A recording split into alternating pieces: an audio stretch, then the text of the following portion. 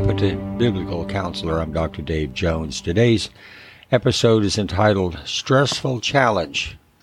How would you handle this? Hopefully it's in response to 2 Timothy 4, verse 2, that you are prepared in season and out of season. This counseling opportunity took place over a number of months through a number of long-distance telephone calls, often occurring 2 to 3 times a week. Janie, a woman of 65, was having significant challenges with Lois, her mother of 86, shortly after the death of Lois's husband of 53 years. Lois became detached from her friends and relatives and no longer was interested in attending her church.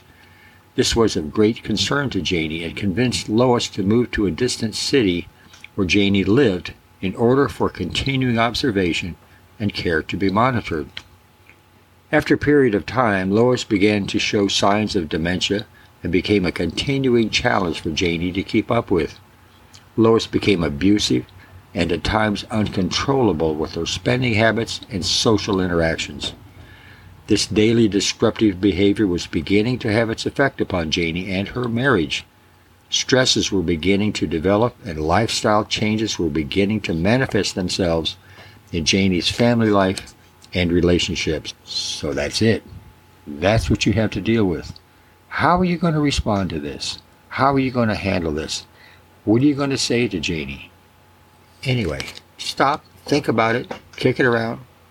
Include your friends or family to help you determine how you're going to handle this.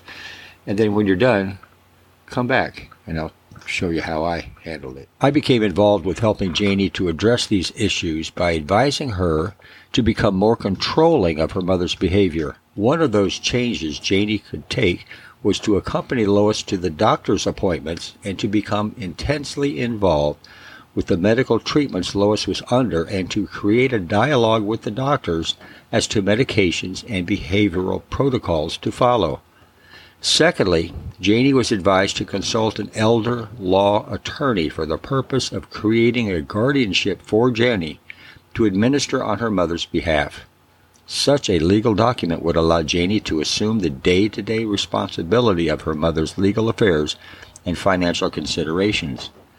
Perhaps the most rewarding result was that just when Janie was beginning to think that maybe she was the reason for her mother's demise, which was also beginning to manifest itself in her marriage and family relationships, she saw hope in implementing these 2 very simple suggestions. As a longtime Christian, Janie forgot to also realize that she was evidence of the loving relationship she had with her mother, and that God allowed Janie to endure this situation as further evidence of His love for her mother through her.